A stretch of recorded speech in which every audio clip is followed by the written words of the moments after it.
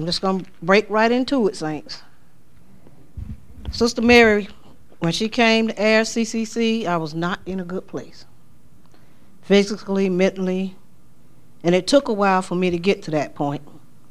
And until a few months ago, I didn't really know how much trouble I was in.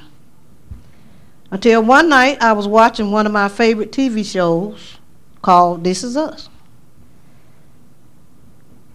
And just to give you a little background on This Is Us, it's based on a white couple named Rebecca and Jack Pearson, where they were expecting a set of triplets. So on the day that she was ready to deliver, triplet number 1 came, triplet number 2 came, but the third baby passed. So by happenstance, there was a couple also that was delivering a child. It was a black couple. They had a little boy. We're not sure on the show what happened to the mom, but we do know that the dad was the one that took the baby to Jack Pearson and asked him if he would adopt the child.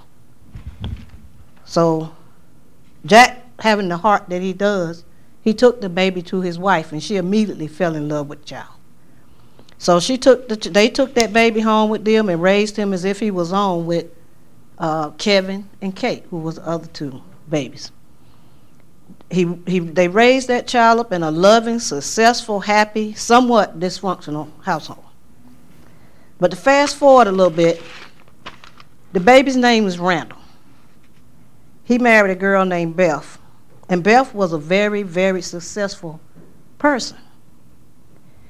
When suddenly there was like a buzz in the air at the job, and she was under the impression that she was going to get a promotion. But when they called her into the conference room, they actually laid her off. And so when they laid her off, she thought to herself, I've been in this job 12 years. I don't understand. And they basically said because of cutbacks, like they do. So after it happened, she tried to go to other interviews.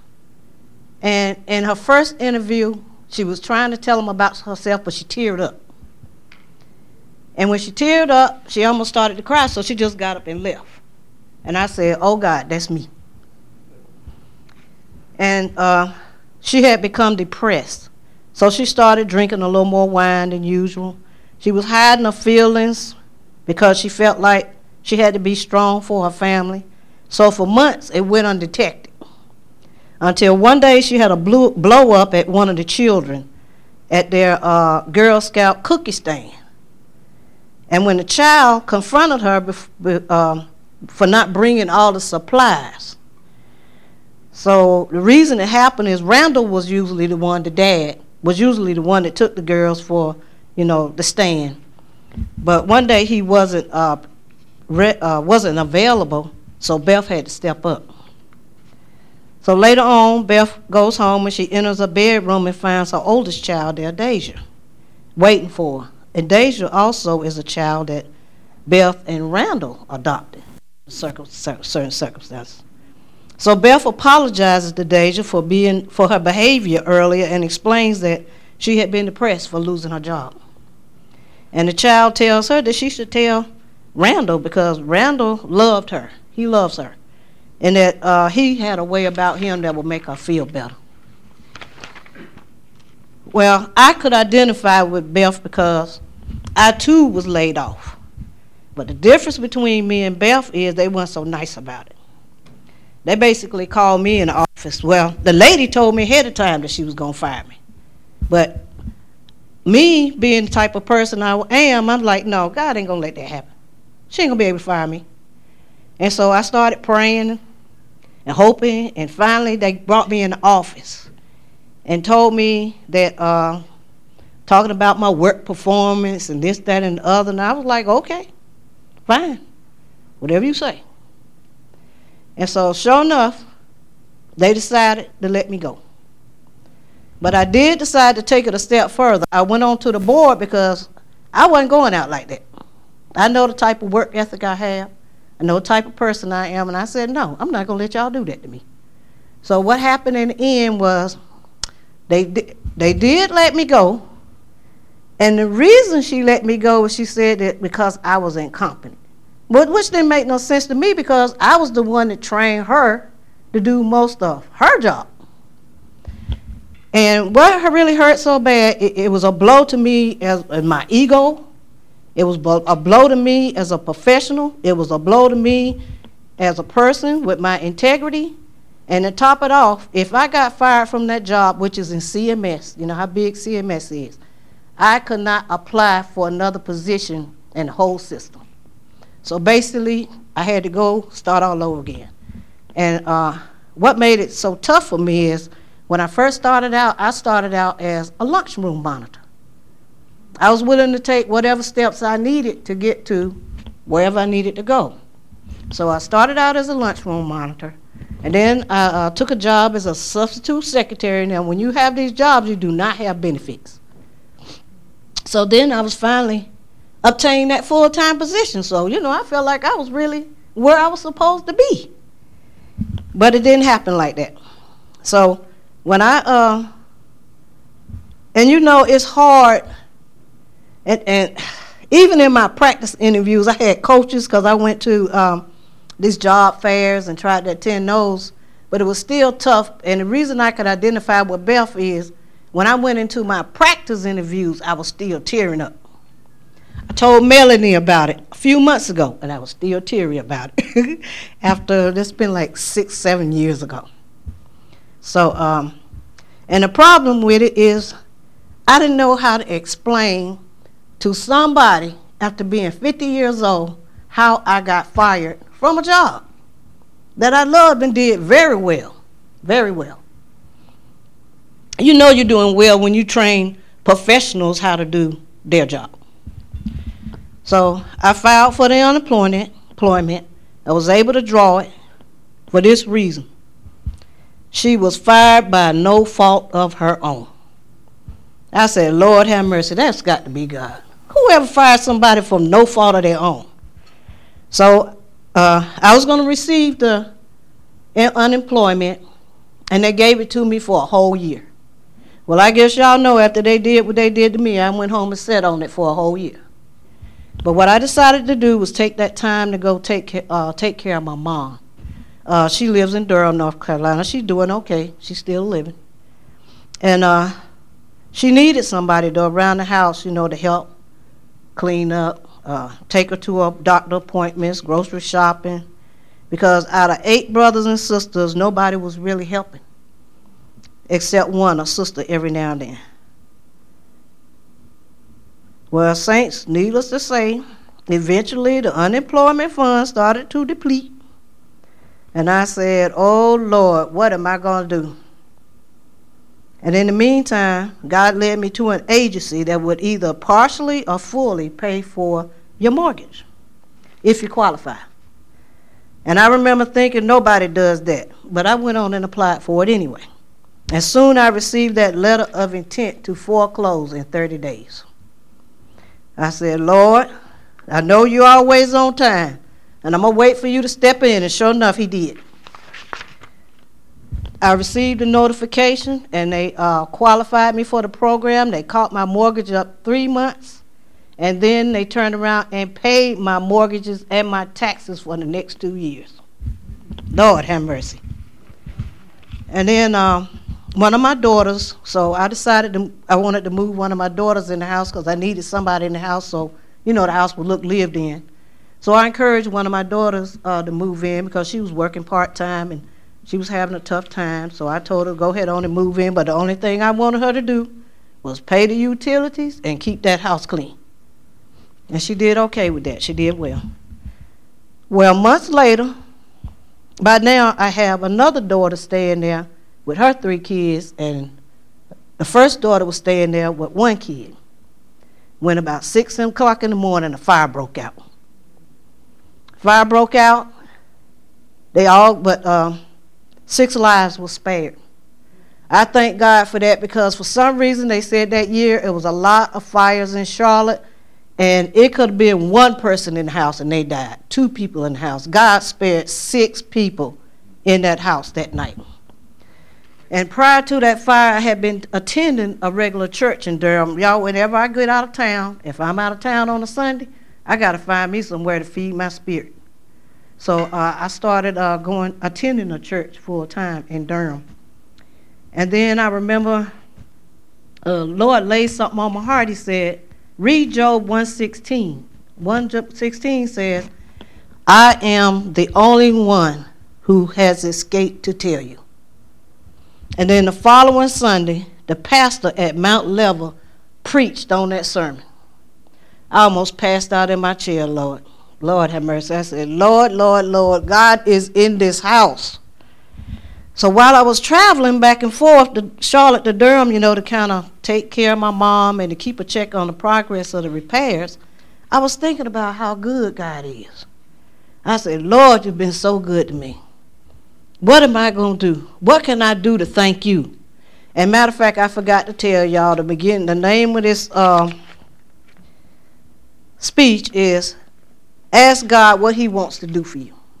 Ask God what he wants you to do for him. So I asked him, Lord, what do you want me to do for you? And a few minutes later, the phone rang. It was a lady calling me from Mount Level named Miss Barbara. She said, Mary. She said, this is Sister Barbara from Mount Level. She said, how you doing? I was like, I'm good. She said, what are you doing Sunday morning? Are you available Sunday morning? I said, yes, ma'am. I'm planning on being in church Sunday morning. Well, would you open for the morning service?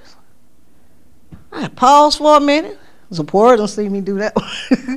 I paused for a second. I said, a church that size? I said, Sister Barbara, I have never opened up for a church that size. Now, y'all look up Mount Level Missionary Baptist Church. It is beautiful. It is huge. The first thing you see when you see the front of that church is a big angel painted over the front window. The church looked like a cathedral. It's beautiful. It's huge. It's got a big membership. So I was a little bit intimidated, but I hesitated, but I said, no, I would do it. She said, because I had just asked God what he wanted me to do. I couldn't say no. So she said, well, can you be there at 7:30 that morning? I said, yeah. She said, you come in and get the prayer from Sister So-and-so. I forgot what her name is.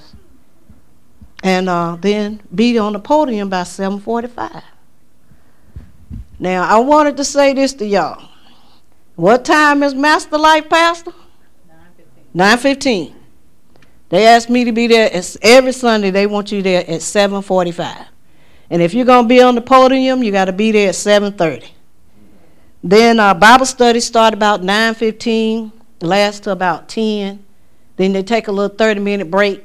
And then they start a second service at 10:30.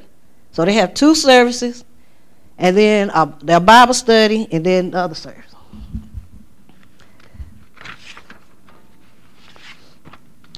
So I get there, and I meet with the sister. But, no, I'm sorry, y'all. Let me back up. So I'm still on the phone. I'm still on the phone with Sister Barbara. And she said, well, I won't be there. So can you meet with Sister So-and-so? I said, sure. She said, okay, thank you, love you, bye-bye, and then hung up the phone. So I told my sister about it, and she said, she just called out of the blue just like that? I said, yeah. Mm-hmm. Then I said, we need to go shopping. She said, well, come on, let's go. Then I made the mistake of saying, I hope God don't let me make a fool out of myself. And my sister Liz said, well, you the one asked her. So I said, okay. She said, well, come on, let's go shopping. She said, I'm going too because I got to go see this. And we did. And during that time, also, y'all, I had a habit. I loved my drinks, and I loved to smoke. So, but it didn't start out, like big. It always starts small. And then it went from a little bit to a lot. And then it went from a lot from too much. So at first it was like wine. And back in the day, you used to go buy these big jugs of Julio Gallo, and I kept one in the refrigerator all the time. Then it went from wine to drinks every now and then to daily. But it never stopped me from going to church. I always took a shower those mornings and didn't smoke until after the service. And then when I got in the car, I'd wait till I was further down the street where I didn't think nobody was looking. Then I'd light it up. Then I'd go home and run my mama's errands for her, or whatever she needed me to do. I'd cook dinner for her, serve her. Then as soon as I thought I was done with her, I had my drink and I had my cigarette. I did not realize at that time, but the loss of that job was about to destroy me. I basically had checked out. I had too much time on my hands, and what do they say about too much time on your hands? An idle mind is devil's playground. Thank you.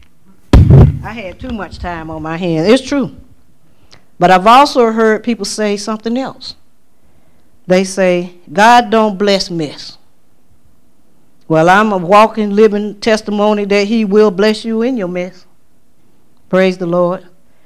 I was seeing advertisements about how much it costs people to spend money on cigarettes, just cigarettes alone, and not to add the drinking on top of it. I thought about all the things I could have had that was worthwhile. What was one of them, Pastor Melanie? Oh, wait a minute. That's all right. One of them is a car. Oh, yeah. I could have had a car. I could have been on vacation. I could have paid off my house. And y'all, even in all this, I always paid my tithes. Tell you the truth, I won't tell you about it tonight, but I'm scared not to pay my tithes. I've had an experience about not paying tithes, so if I have $1, I'm going to give a dime. If I have $2 and that's all I have, you're going to get 20 cents. The only problem with me about that, and it's not a problem, I don't like giving change. So if I had $2, I'm going to give that other dollar. Because I've seen experiences where if you only had $2 and you gave another person that $1, that $1 can triple, double, 100 times, 20 times. You can go from having that $1 to having $100. You can go from having that $1 to having $200, and so on and so forth. But I've always trusted my God, and I always prayed to him. No matter what I was doing, I was like, Lord, I know what I'm doing is wrong, but I can't help myself. And if you're going to want me to stop, you're going to have to help me quit. That's how I talk to him. That's my daddy. I can talk to my daddy. But at some point, he told me that was enough. It's enough. Because sometimes, y'all, I would wake up in the morning and my eyeballs would be throbbing. It was like they had a pulse in them. I could actually see something throbbing, a vein or vessel, I don't know what it was. And my eyes be so red. It was like one of my brothers said one time, he said, your eyes so red they look like you've been using hot sauce for eye drops. And I couldn't pour enough Visine in my eyes to get that red out. Then I'm going to fast forward a little bit to August. This August just passed. I had a really crazy dream. In that dream, I was in a barn. And something had me pinned down. I really couldn't see it, but I was pinned down backwards on a table by my wrist. And I couldn't move. I was fighting. I was trying to fight. And I started calling on Jesus. I said, Jesus, Jesus, Jesus. The thing mocked me. He said, Jesus, Jesus, Jesus. I said, what in the world is this thing? I said, Jesus, where you at? And I looked around him, and it was a bunch of little black goats running around in a circle, running this way and running that way. I was like, oh, my God, you got to get me up out of this dream. I don't know what this thing is. I'm tired of fighting with this thing. And come to find out later on, I heard Shirley Caesar sing a song about the strong man. So I started, oh, my God. And I woke up, and I said to myself, what in the world? What's that all about? And then a few days later, I spoke with a brother of mine named Dwight. Me and Dwight talk a lot because Dwight has some serious stories to tell. I wish I could get him down here so he could tell y'all some of that stuff. The boy's amazing. But I called Dwight and told him about the story. And I said, Dwight, I explained to him what happened. And he said, Mary. Dwight talked kind of slow. He got a drawl. Like it's like a combination of like a New Yorkian and a Southerner. I don't know what it is. It's a serious drawl, but it's cute. But he said, Mary, I had a dream too, and I didn't know if I should mention it to you until now. He said, can I have the children stand up? Do y'all mind? Children, stand up. All my children. All of them. Come here, Londa. Let me ask you to do something for me right quick. If y'all don't mind, I want all y'all to come up here to the front. Would y'all follow her? No. That's what it said. And what had happened was, y'all could have a seat. I just wanted y'all to hear that. No. What had happened was he said it was a leader in the dream with me. And the leader called on the kids, asked them to come up and said, would you follow her? And all the kids said no. I said, oh, what you mean no? What y'all talking about? And so they was all like about that age, somewhere between, most of them was a little old. I think Dwight said between the age of 12 and 15, but I didn't want to leave nobody else, so I called them out of there. And I said, Lord have mercy. What's wrong with them kids? Not what's wrong with them. What's wrong with the kids? So I asked a few people about the dream, people I could talk to, because everybody can't understand this. You can't tell everybody about supernatural stuff. So everybody won't agree. Well, so I talked to strong people like Leisha at the time, and it was another lady at the other church that I went to, her, and somebody else, I forgot. But first person said children's ministry. I said, no, I don't think it's that, because the kids said no. And then somebody said that goats represent evil spirits. Alicia said rebellion. I said, okay. Kids said no, evil spirits, rebellion. So then I remember some situations with friends that I had. And a couple of those friends are my neighbors. I'm going to tell you right now, we hang out real tight, most of us. We get along pretty good. Alicia know who one is in particular. I won't call his name because I don't know, when it'll air. But hanging out with those two, on this particular evening, it was the younger one. And what happened, he came in the house and asked me, did I have anything to drink? And I said, yeah, it's over there in the cabinet. You normally go over there and get it. What you asked me that for? He said, I just wanted to see what you would say because I know you was a bad influence on me. I said, you're a bad influence on yourself. I didn't ask you if you wanted it. You asked for it. And then on another day, I had another friend who stopped by to hang out, and we was drinking and talking about this and that, sharing stories, and we was having a good time. When out of the blue, he asked me why I go to church and why I pay tithes. I said, one, because I believe in God and Jesus Christ, and I feel like I get something from the body of Christ. And I said, two, it helps, take care of the church. Help keep the lights on. And the Bible said, pay your 10%. So it's a really sensitive subject to me about the tithes. I'm going to tell you that. So, of course, it sent me into something because I said, I'm afraid not to pay my tithes. So then he turned around and said, well, at my church, we only pay $1 or $2 if we want to. So I told him, I said, well, good luck keeping the lights on over there. And then I asked him why he thought it was okay to pay that little bit of money when he made thousands of dollars in a month. He said he'd rather spend his 10% on his grandson than to give $100 on 1,000 to a church. I said, okay, fine. Good luck keeping the other 90%. That's what I told him. I said, then the next question, this the one sent me over the edge. He asked me, why do I smoke and drink? He said, why do you smoke and drink when your pastors tell you not to? I said, first of all, because I'm in my own house. I'm minding my own business where I pay my bills. And furthermore, including kicking you out. Time to go. Goodbye. And we used to talk about the Bible, me and the son. We used to get together and talk, but I told him that God was real, Jesus is real, and God loved them, but his comments would frustrate me so bad that we had to stop discussing it. I said, but my Jesus was okay when you didn't have a job and I prayed for you. And you got one. My Jesus was good enough for him when he couldn't find his son. So we go to the education building so he can visit the boy at school.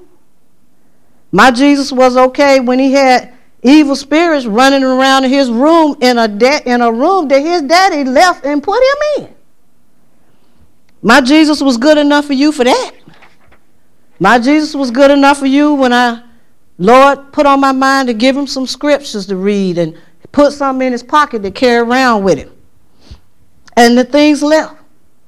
My Jesus was good enough for him when I anointed his head and prayed over him so he could get past this stuff. Because I love that boy.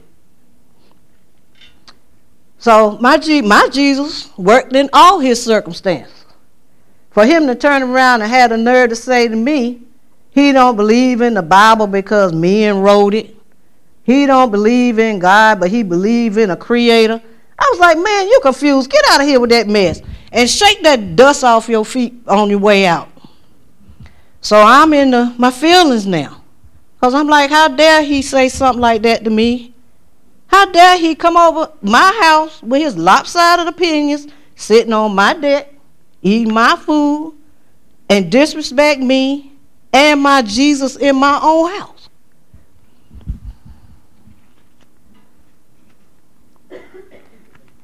I'm going to say this.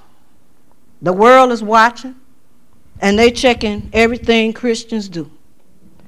Despite the problems that they have and stuff they do, they don't have no problem checking us in our own yard. They don't have no problems checking you in your own house. And they show them to prove that they don't mind checking you up in your face. So the situation was clear to me that the dream was intentional. At this point, it meant I was being a bad influence, setting a bad example for others, for my children, for my grandchildren. Then I would take my babies to the AB college with me for that stuff. God is merciful. He is patient. And yes, he does bless and mess. AB college. I apologize in front of all these people, Nathan, Ryan, and Lana, and my pot pie, and Jameson, for taking y'all with me to the ABC store, even if I did leave you in the car. Praise the Lord. Ooh, Lord. The reality of the situation is, if I'm going to talk to people about Jesus, especially non-believing people, I can't have no alcohol on my breath. I can't be smoking cigarettes.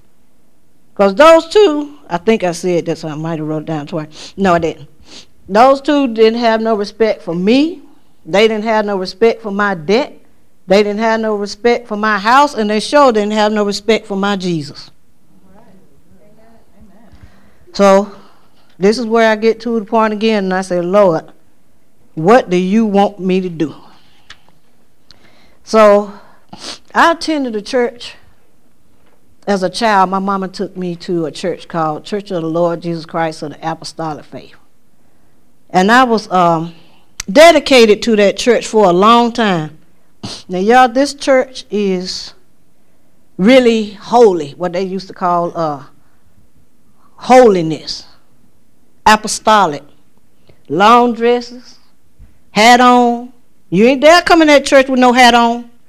Them sisters will pull you to the side and either find you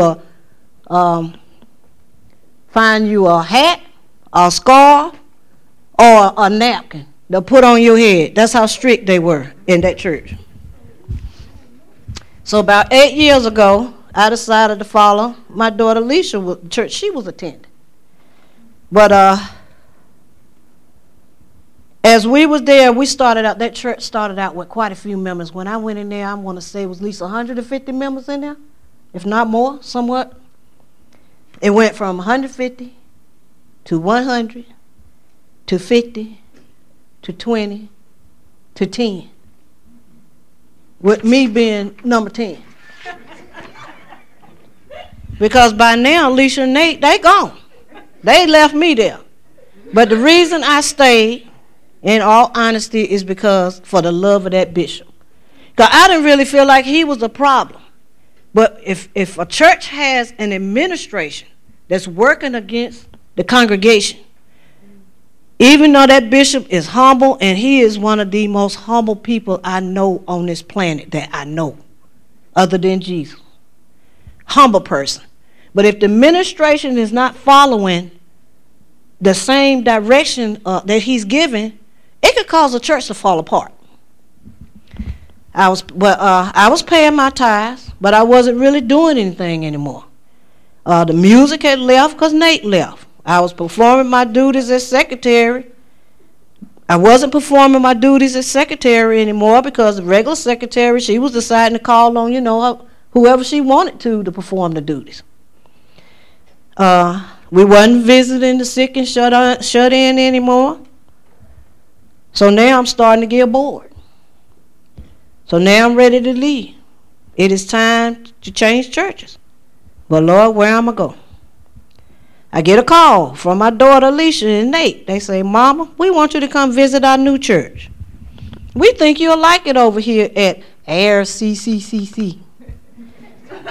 She said, God's spirit is in this house and it'll change your life. God dropping breadcrumbs now.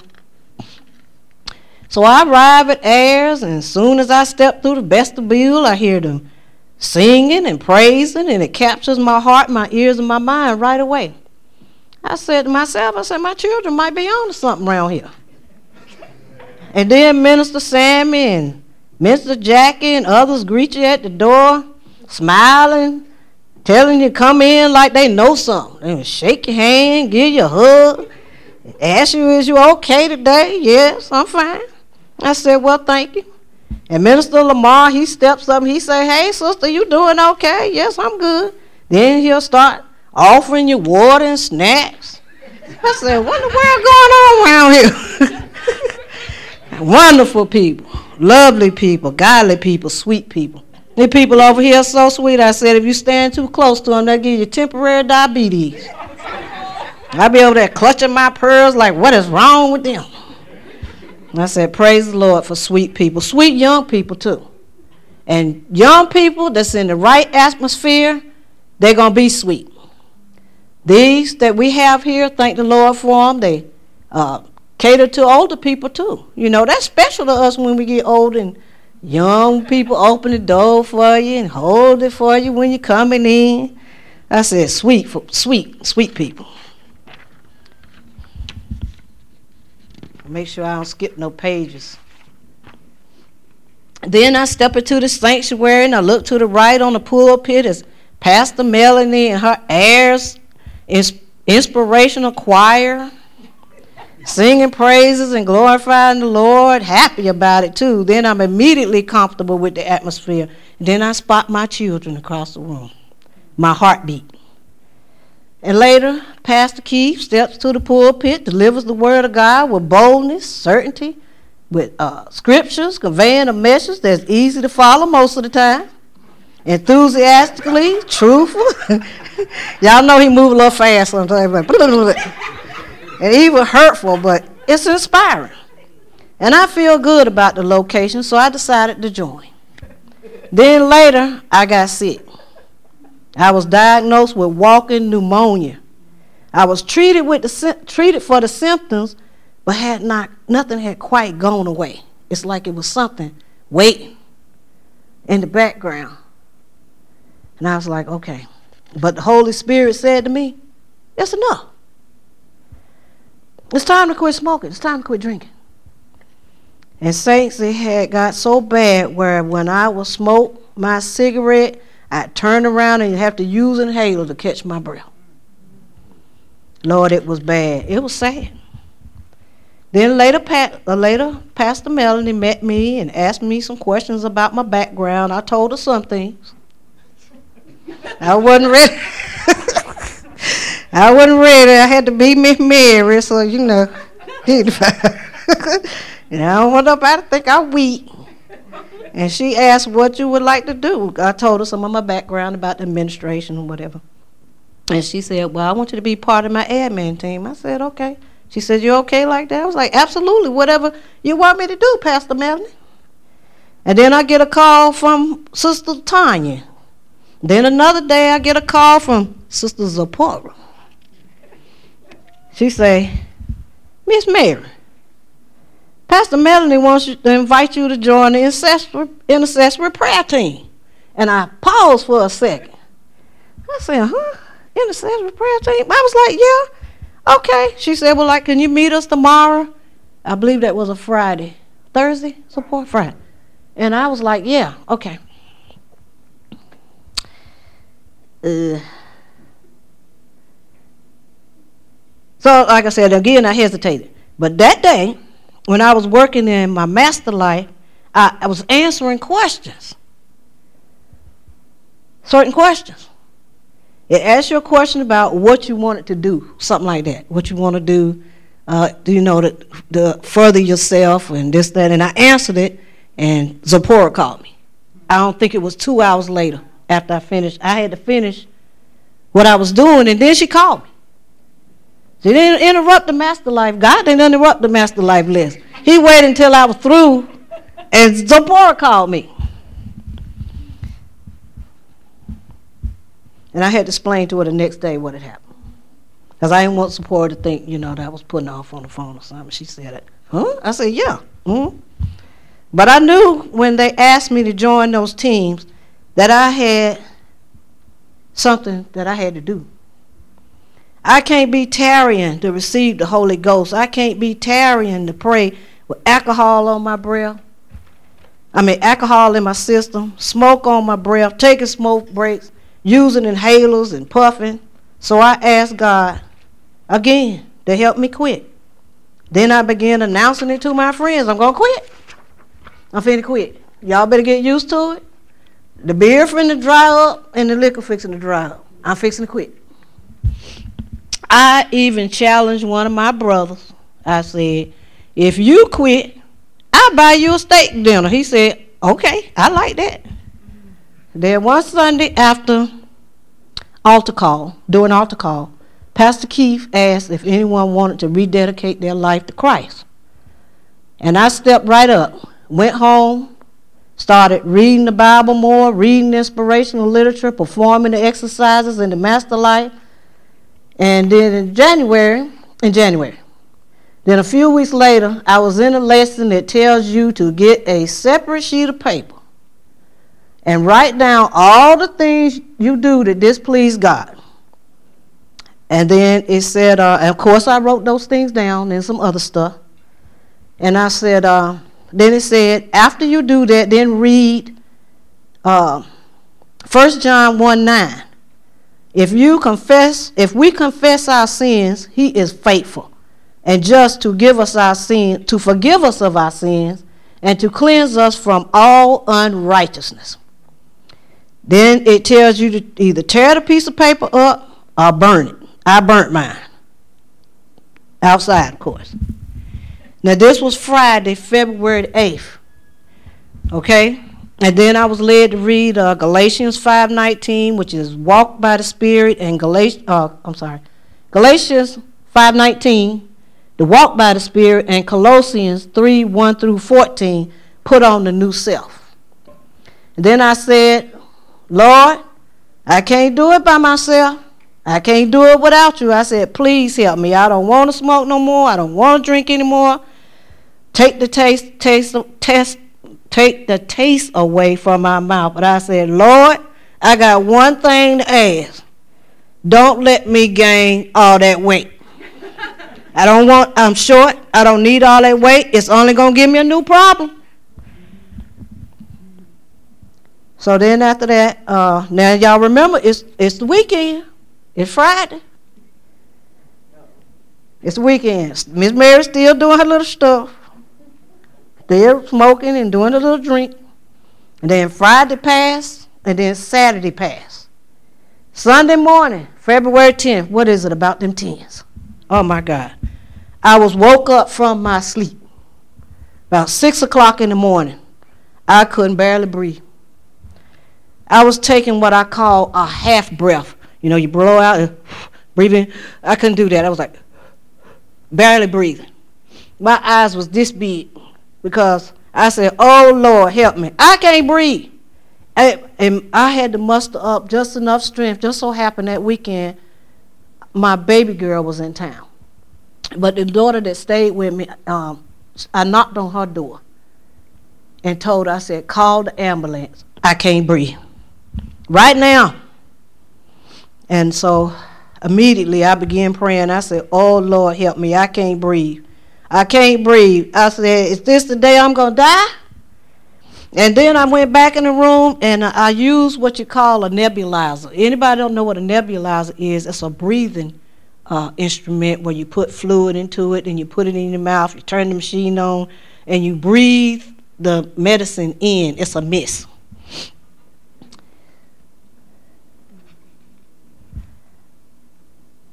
So it wasn't working. So I threw it on the bed. I said, this ain't doing me a bit of good. So I went in the bathroom, I washed my face, I brushed my teeth, and then before I could get out of the bathroom good, the paramedics was in the house, coming up the hallway, and they told me to sit down. My daughters had to speak for me because I was just that out of breath. They put oxygen on my face. They took my vitals. My blood pressure was 210 over 95. Then they put me in the ambulance and mixed what Macon, the EMT, his name was Macon, what Macon called a respiratory medicine cocktail. With the help of one of my daughters, the one that came up, she's a medical assistant, so she helped him out, and which made the process go a little faster. He said he was glad to have her there. I said, thank the Lord.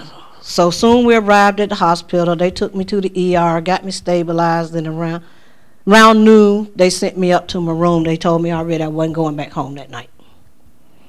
So I must have looked terrible, y'all, because when I got to that room, one of the nurses asked me if I wanted the chaplain. And I said no. I said, and the reason I said no, it wasn't because I didn't want to talk to a chaplain.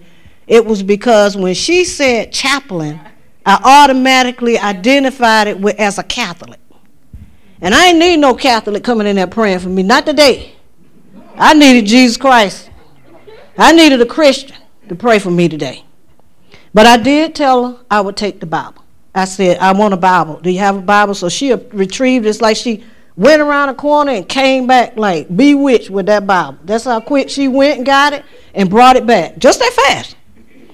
Then I requested prayer for my family and friends. My children visit with me, and one or the other would stay with me during the day. And I thank God for them. Pastor Keith and Melanie called and prayed for me. Thank y'all, and sent me flowers. But that first night, y'all, it was rough. I couldn't sleep. I was restless. I was scared to turn off the lights. I kept waking up during the night, and I eventually got this little pingy headache, and my joints was aching. So the next morning when the nurse came in, she asked me if I had been up all night. I said no. I just kind of been like off and on going to sleep. I said, but I got this little pingy headache I can't get rid of, and my joints aching, so she gave me some pain medicine. But that Monday, God laid it on my heart to go ahead on and send for the chaplain. So I did. I sent for her. And when she came in the room, first thing I asked her, I said, what's your denomination? And she said, Baptist. I said, and I explained to her why. She said, good, because God knew what you needed. So we talked a little while, and I told her, what my issues were. And then she left. But to fast forward this a little bit, y'all. After what I had been through, and me asking God to help me out, he basically delivered me from that affliction. Now, that happened on February the 10th. Today is March the 9th. I have not had another cigarette or another drink in my mouth since. Praise the Lord. Hallelujah.